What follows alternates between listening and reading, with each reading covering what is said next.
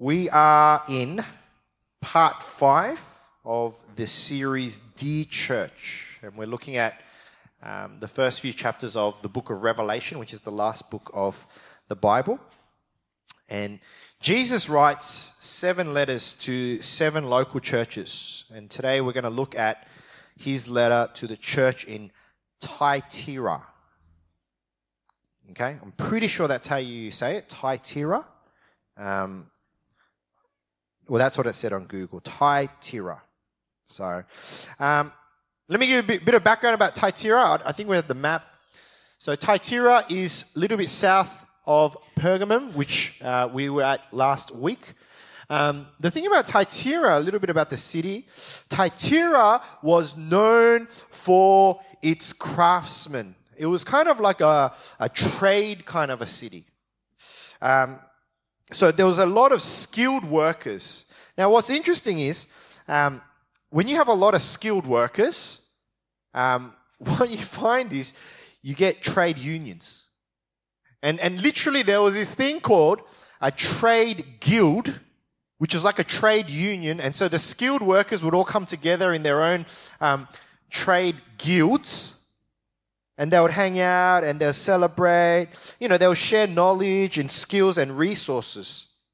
And within these merchants and craftsmen was the local church in Thyatira. Now, these trade unions, these trade guilds are going to become really important because what these guilds had was they had what they call a patron god.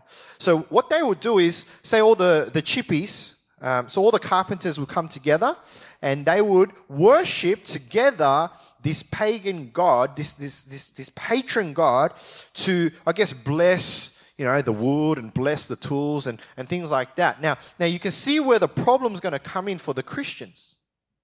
These Christians who are dedicated to worshiping the one and true God are now having to mix with a bunch of non-believers who are getting together to worship these local gods. And now what would happen is food would be sacrificed to these local gods, as was the tradition.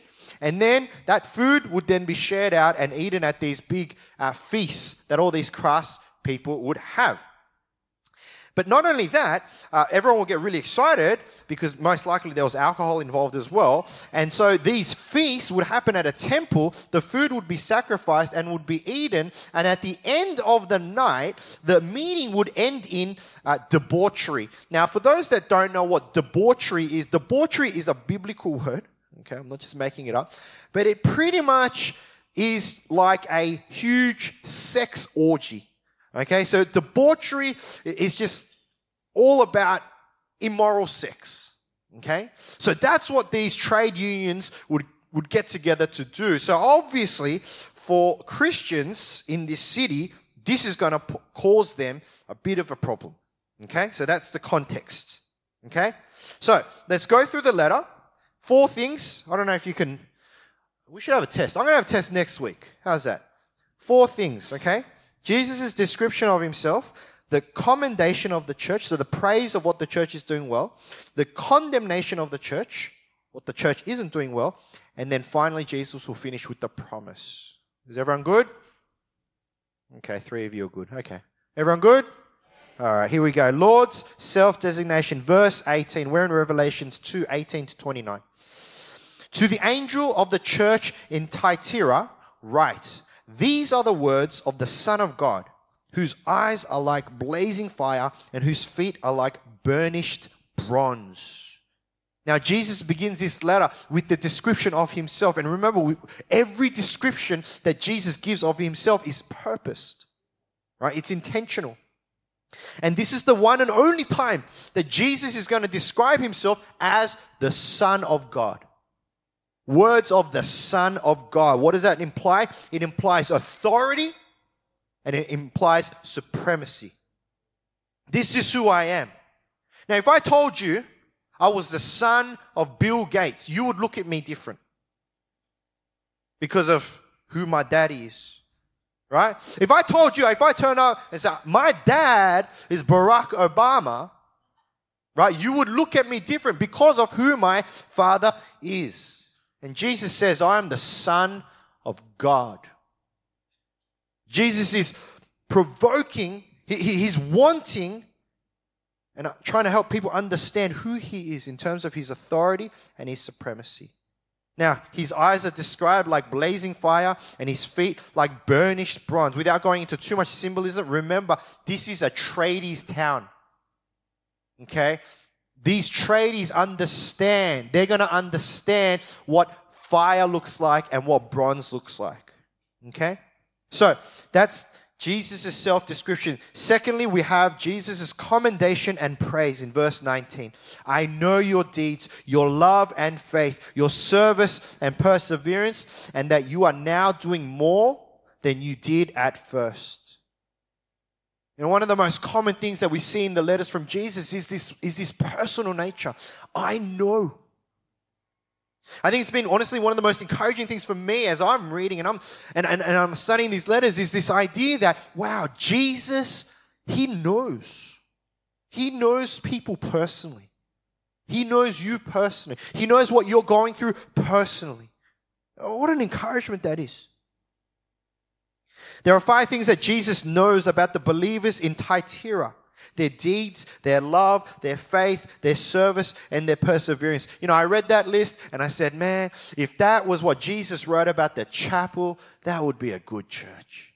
That we'd be known for our love, our deeds, our faith, our service, and our perseverance. Amazing. What a line of privilege. And Jesus finishes by saying that you are doing more than you first did. You're doing more than you first did, which shows this picture of growth and maturity. What an amazing praise that is. You are now doing more. Good job. Really good job to the church in Thyatira. And then Jesus, bread, meat, bread, right? So, you guys don't know that, right? Okay, it's okay. If you get to know me, you'll know what bread, meat, bread is. James knows the bread, meat, bread. Jesus will then now turn from commendation to condemnation. And you know what? I was thinking about this. Jesus isn't going to give condemnation to the church because he doesn't love the church. He's going to condemn the church because he loves the church. You know, we get upset at people that we love. When they do things wrong, we get upset because we love them. You know, if we didn't love them, then we wouldn't care, right? And so Jesus condemning the church is not necessarily a bad thing. I think it's really a sign of his love for the church. I'm going to warn you now, Jesus goes to town on this church. Okay? Here we go, verse 20. Nevertheless, I have this against you. You tolerate that woman, Jezebel, who calls herself a prophet. By her teaching, she misleads my servants into sexual immorality and the eating of food sacrifices to idols. I have given her time to repent of her immorality, but she is unwilling. So I will cast her on a bed of suffering, and I will make those who commit adultery with her suffer intensely unless they repent of her ways. I will strike her children dead. Then all the churches will know that I am he who searches hearts and minds, and I will repay each of you according to your deeds. Now I say to the rest of you in Thyatira, to you who do not hold to her teaching and have not learned Satan's so-called deep secrets, I will not impose any other burden on you except to hold on to what you have until I come. Now this is the largest letter that Jesus writes, and these guys get an absolute slamming. Let me summarize why they get slammed. Jezebel was the name of a queen in the Old Testament. And what Jezebel is famous for is that she introduced idol worship. She introduced foreign idols to the people of Israel.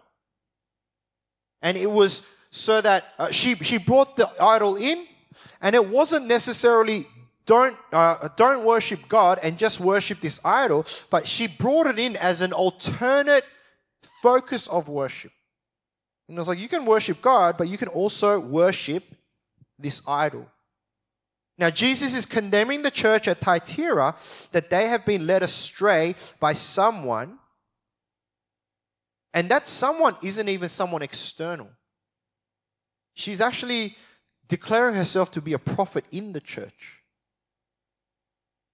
She didn't directly say, don't worship God, but similar to last week in the church at Pergamum, what she'd say is to the Christians, hey, you can worship God. You can worship Jesus, but you can also worship the local gods. You can attend the feast, you can eat the sacrificed food, and you can get involved in the debauchery.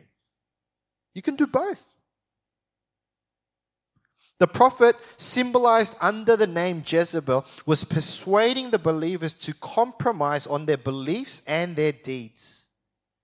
And she herself, it said, was warned but refused to repent. And the list of consequences of this unrepentance is very severe.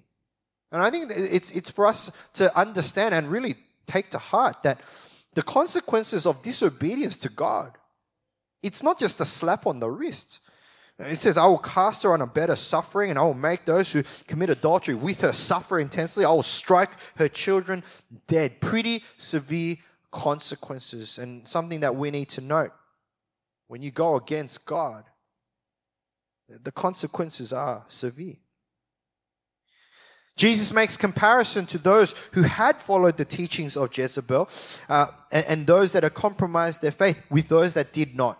Verse 24, now I say to the rest of you. And once again, and this is something that I only picked up this series, is it's not the whole church that's sinning. It's a part of the church. And there's a part that is being faithful. And Jesus is saying, now I say to the rest of you in Thyatira, to you who do not hold to her teaching and have not learned Satan's so-called deep secrets, I will not impose any other burden on you except to hold on to what you have until I come. Jesus calls the ones that are faithful to persevere, to hold on. Just hold on until I come.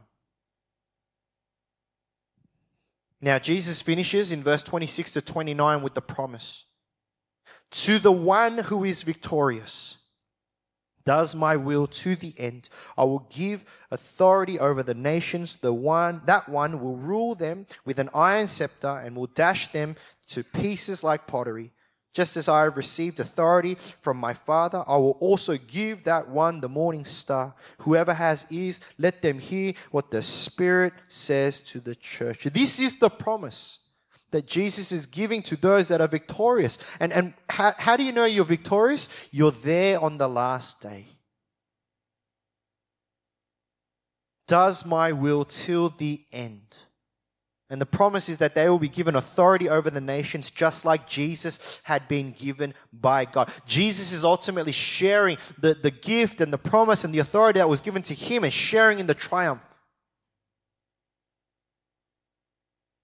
This is emphasized in the next verse where Jesus says that they will receive the morning star. Now, what's the morning star? In Rome, the morning star was a symbol of victory or sovereignty. That Jesus will give them that victory and the power to rule nations just like him. And you got to think, right? Why is this important? Because this is the message to the believers in Thyatira who are most helpless in their situation. They don't rule anything. They're just tradies. They're just workers. They're just craftspeople. They don't have power. They don't have status. They don't have prestige. But what Jesus is saying is, if you stick with me to the end, I will give you that authority. And I will give you that status. What an encouragement that is to the believers in Thyatira. Now, the question we ask every week is, what does this letter to that church have to do with us? Okay? Now, it's going to be around these two words, consistency and integrity. The question that arises from this letter is who is called to be consistent and who is called to live a life of integrity? Now, let's define these. Integrity, the quality of being honest and having strong moral principles. Okay? Now, the word consistency. constantly adhering to the same principle, course, or form. So, integrity says to stand by what you believe in whatever situation you're put in, and consistency says to do it over and over again.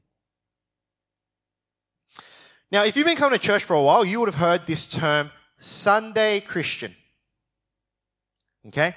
Now, as much as people might go, wow, that's a really nice term, it's not a nice term. Okay? If someone ever calls you, hey, you're an awesome Sunday Christian, don't be like, wow, thank you. You know? Okay? It's not a nice term. A Sunday Christian is one that is a Christian on a Sunday, but doesn't act or believe like one on every other day. You know what I'm saying? Okay, that's a Sunday Christian. Someone that attends church, prays, gives, sings, smiles at church. But as soon as Monday rolls around, it's as if God does not exist in their life. Now, that is a Sunday Christian. Now, you know what? Without pointing people out or without, every church is going to have Sunday Christians. But there's actually another one. There's one called a Sunday church Christian, where they're only a Christian, not even all day Sunday. Just the 2 hours that they're at church. Right? They act differently in the church, but as soon as they're out that door, it's as if God does not exist at all. Now, what's interesting is, when you look at the statistics, now, most people know, if you've been coming to this church for a while, I love statistics. Not studying them, but playing with them. Now, let me share a statistic. If you're a Sunday Christian, right, that's 1 out of 7 days, okay? Let's go, 24 hours. I'll give you the sleep time. That's 14.2% a week, okay? So if you're a Sunday Christian, okay, for 24 hours, that means you are a Christian for 14.2% a week, okay? Now, if you go one more step and you're a Sunday church Christian, okay, and you literally are a Christian for the 2 hours that you're in church, and, our service is only an hour and a half, so I'll give you 30 minutes. I'll give 15 on each side. That's 1.2% a week, right? 1.2% of the week you're calling yourself a Christian, right? That's when you act like a Christian. That's when you sing like a Christian. That's when you believe like a Christian. But for every other part of your week, you're not, right? Now you look at those numbers, you go, okay, that's sort of, you sort of understand that. But now let me flip it, okay? That means, right, if you're a Sunday Christian, you're a non-Christian for 85.8%. Okay? Now, how did I come up with that? It's really simple. It's 100 minus 14.2. Okay? For those that don't know how mathematics works. Even if you're just one day Christian, that means 85% of your life, you're actually not a Christian. Now, if you're a Sunday church Christian, right, 1.2%, that means for 98.8%, you're actually a non-Christian. You round that's 99%. I'm just giving you some facts, right? This is just basic mathematics. What's interesting is we look at those percentages and we go, wow, there's such a big discrepancy. But it's so interesting because people who just come to church on a Sunday and believe just for the 2 hours, or even if you go that whole day, we're so proud to be like, I'm a Christian. We tell everyone in the world, hey, I'm a Christian. And you actually look at the percentages and you kind of got to scratch your head and go, wait a minute. You're 85.8% non-Christian. You're 14.2% Christian, and you're saying to everyone that your identity is Christian? You're a Christian for 2 hours a week. You come and go to church 2 hours, and that's the only time you actually think about God. You're actually a non-believer for 98.8%, and yet you go around and you tick the Christian box? Think about it like this. Out of 100 meals, if I have one salad, right? Out of 100 meals, I have one salad. If I went around telling everyone, hey, I'm vegetarian. I'm a vegetarian. I had a salad. 1 out of 100, I'm a vegetarian. No one would believe me, right? No one would accept that. Even if I had 14.2 salads in 100 days, which I don't. Even if I just had vegetables on one day of the week and then every other day I just ate whatever I want. If I put on my Facebook profile, I said, I'm a vegetarian, people would be like, you're a liar. You're going to go to hell. Because that's where liars go. Some people get that joke, some people won't. That's okay. Do you get what I'm saying, bud? It's so funny how we commit to this identity. It's so funny how we commit to this identity of being a Christian with such little percentage. Can you imagine? Can you imagine if you tried this in your marriage? You have this big wedding, big celebration. You get down, you commit, you make vows, you make promises to this person. I'm going to love you for the rest of your life. And then you suddenly get married and you're married one day a week. You love, you serve your spouse, for one day a week. And then for the rest of the 6 days, it's as if your spouse didn't exist. Can you see the point I'm getting at? If Jesus is such a big deal to us on a Sunday, he should still be a big deal to us on a Monday and a Tuesday and a Wednesday and a Thursday and a Friday and a Saturday. This is what integrity and consistency is telling us. See, the example of marriage, it would never fly in any marriage. You stand there and you make vows, I do, for 1 out of 7 days. I'm going to love you. I'm going to commit my life to you for 1.2% of my life. No one is going to be there and go, yes, I accept that. And if you do, you need more self-esteem. You can do better. Right? No one would accept that. And yet, we live amongst Christians that declare themselves to be Jesus believers and Jesus lovers and Jesus followers. People that we would say that the sins of our lives have been paid because of the blood of Jesus on the cross. That because of what Jesus has done for me, I can live life to the max and eternity. We make these bold declarations and then as soon as we're out that door, gone. And we think that that's okay. That's the problem. That's the problem.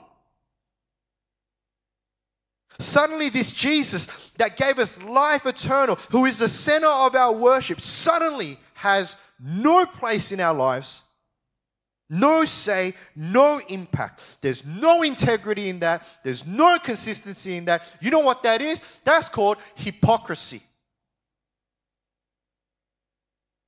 That's called hypocrisy. Now, I'm going to pause right there because I'm going to go even further with this. But I'm going to pause right there. And before you start looking at me and start judging me because I'm a sinful person, I am a sinful person. And as much as I'm preaching this and sharing God's word with you, I am doing exactly the same thing to me. So just because I'm going to go hard on you doesn't mean I'm not going hard on myself, okay? Is that all right? Okay, don't think that I'm on some pedestal and I'm looking down and condemning everyone. Man, I'm in the boat with all of you. Okay, but let's go. Let me give you some examples of what this Sunday Christianity or Sunday church Christianity looks like. Now, before I go, I have to tell you, these are not people-specific examples. Don't, after you hear an example, start thinking, who are they talking about? Are they talking about this person? Because I saw this person the other day. Wow, that sounds exactly like that girl. Okay, don't think like that. Because at the end of the day, this is all of us. And you need to hear this. Okay? Here's some very real examples, but not about real people. A dad who serves in the children's ministry, teaching children how to love God, read their Bibles, singing worship songs with them, and then when he gets home, does none of the above with his own children. A manager at work who serves in the welcoming team, opens doors to newcomers, greets them with encouraging words and words of blessing, but back at work is a potty mouth with a short fuse and so quick to point fingers at everyone else's faults. A member of the worship team, someone that everyone sees on stage every week worshiping God, Friday night work drinks and gets absolutely sloshed. And if you don't know what the word sloshed is, just ask anyone about... No, just kidding.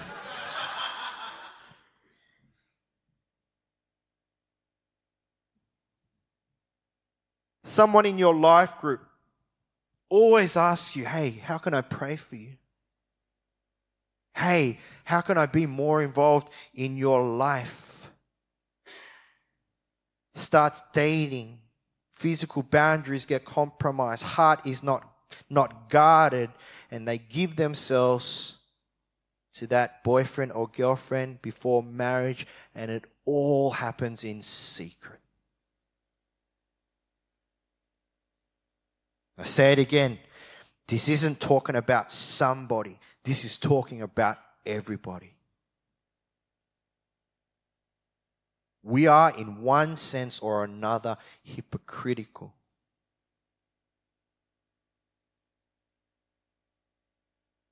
What's the difference between these examples and then the people in Thyatira who were worshipping God on Sunday and eating sacrificed foods and committing sexual immorality on Monday? What's the difference? There is no difference. Now, if you feel like I'm going a bit harsh on the church, it's because I love you. Because I think the consequences are quite severe. If this is a bit of a wake-up call for you, then let it be. God's desire is for us to be there on that last day. God's desire is for you, no matter what you're going through, and no matter what your situation is, no matter what circumstances you're in, that you would be able to stand strong. Hold on.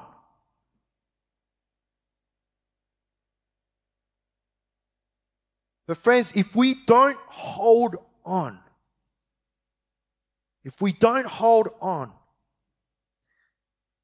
let one thing go and another thing go, we make one compromise and another compromise, you know what happens? You wake up and you realize, wow, I've come a really long way. You know, no married couple, right? No husband or wife wakes up in the morning and goes, you know what? I'm going to cheat on my spouse today. I'm going to have sexual relations with someone in the office that's not my husband or wife. No one thinks like that. But what happens is one email, one comment, one flirtatious look, and then one meeting, and then one beer, and then one, and then one, and then one, and then one, and then one, and then one, and then they wake up and they're in bed with a stranger and they look back and go, wow, I've come. How did I get here? See, this is the problem with compromise. Compromise is the opposite to integrity, right? This is the problem with compromise. When you make that compromise, most of the time people don't think that it's such a big deal. And that's the same thing. That's the same thing as we worship God. Like, worship God and, worship the world. And in your life groups, you're going to have a great discussion about, what are some real life examples of this, right? I can worship God and, I can pursue a career. Yes, you can, but you can't worship that career.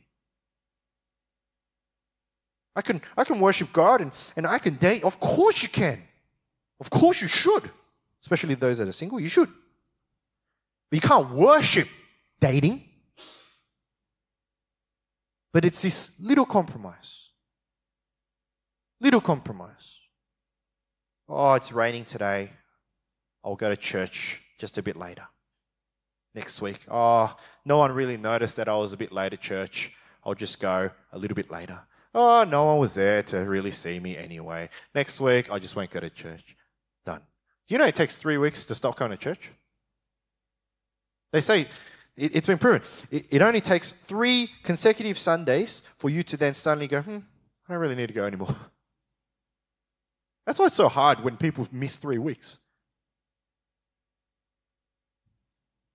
It's a gradual process of compromise, and then one day you look back and go, far out. I've come a really long way.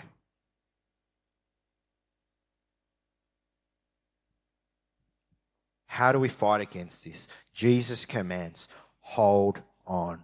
Hold on to what you have. And what we have is the gospel. What we have is the good news of Jesus. That Jesus came and died on the cross for our sins, and that whoever believes in him shall not perish but have eternal life.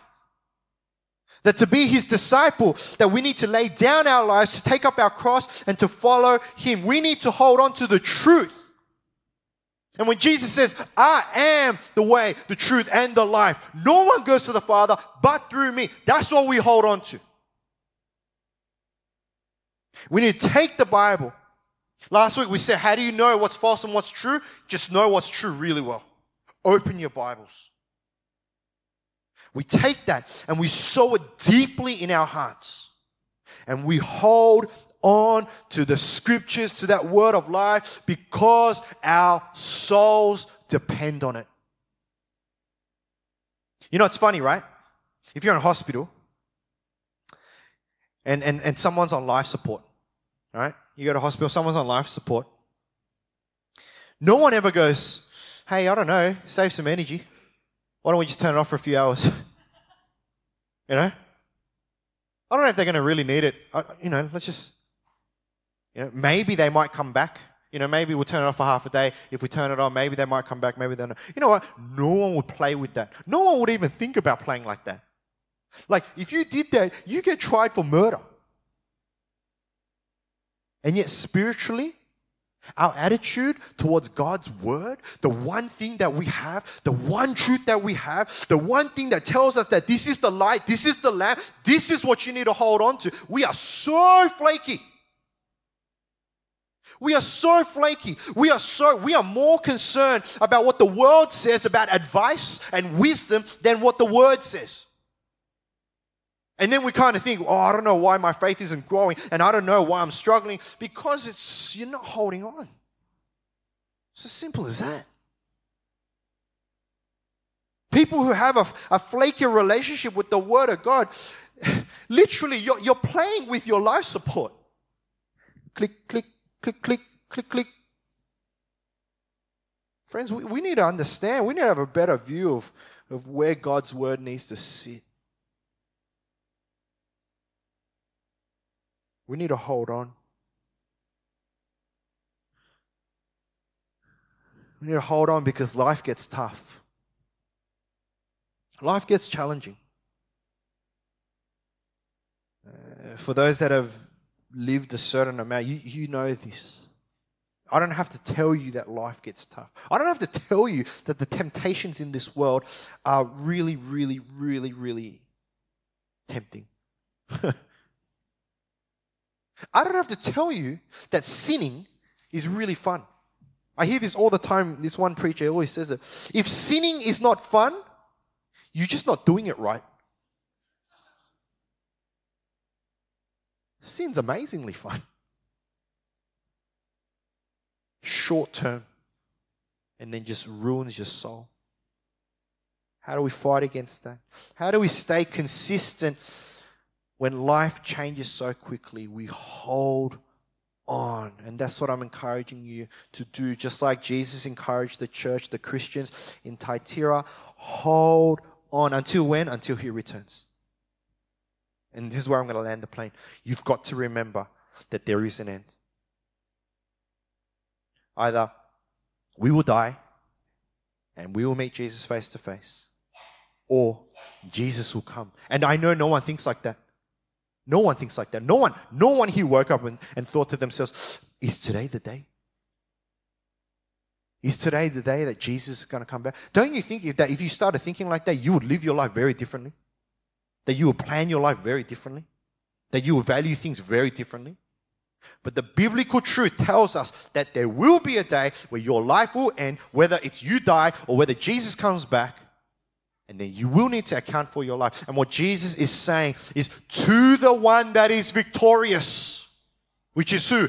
The one that stays, the one that stands, the one that holds on. To that one, I will give to them the kingdom. I will give to them the authority. I will give to them the morning star. Until that day, hold on.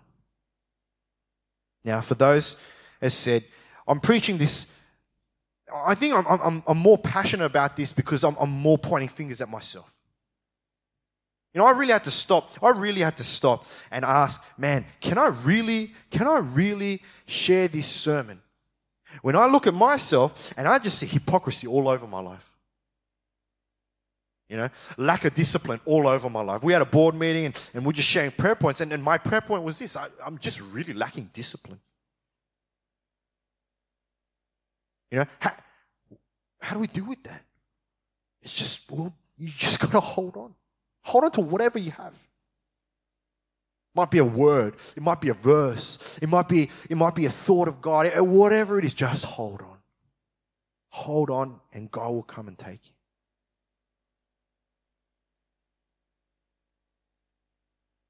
I pray that you wouldn't be a Sunday Christian. I pray that you wouldn't be a Sunday church Christian. But that your whole lives, lived with integrity and consistently, will continue to acknowledge God in all areas of your lives. And that you would hold on to what God has given us. Let's pray.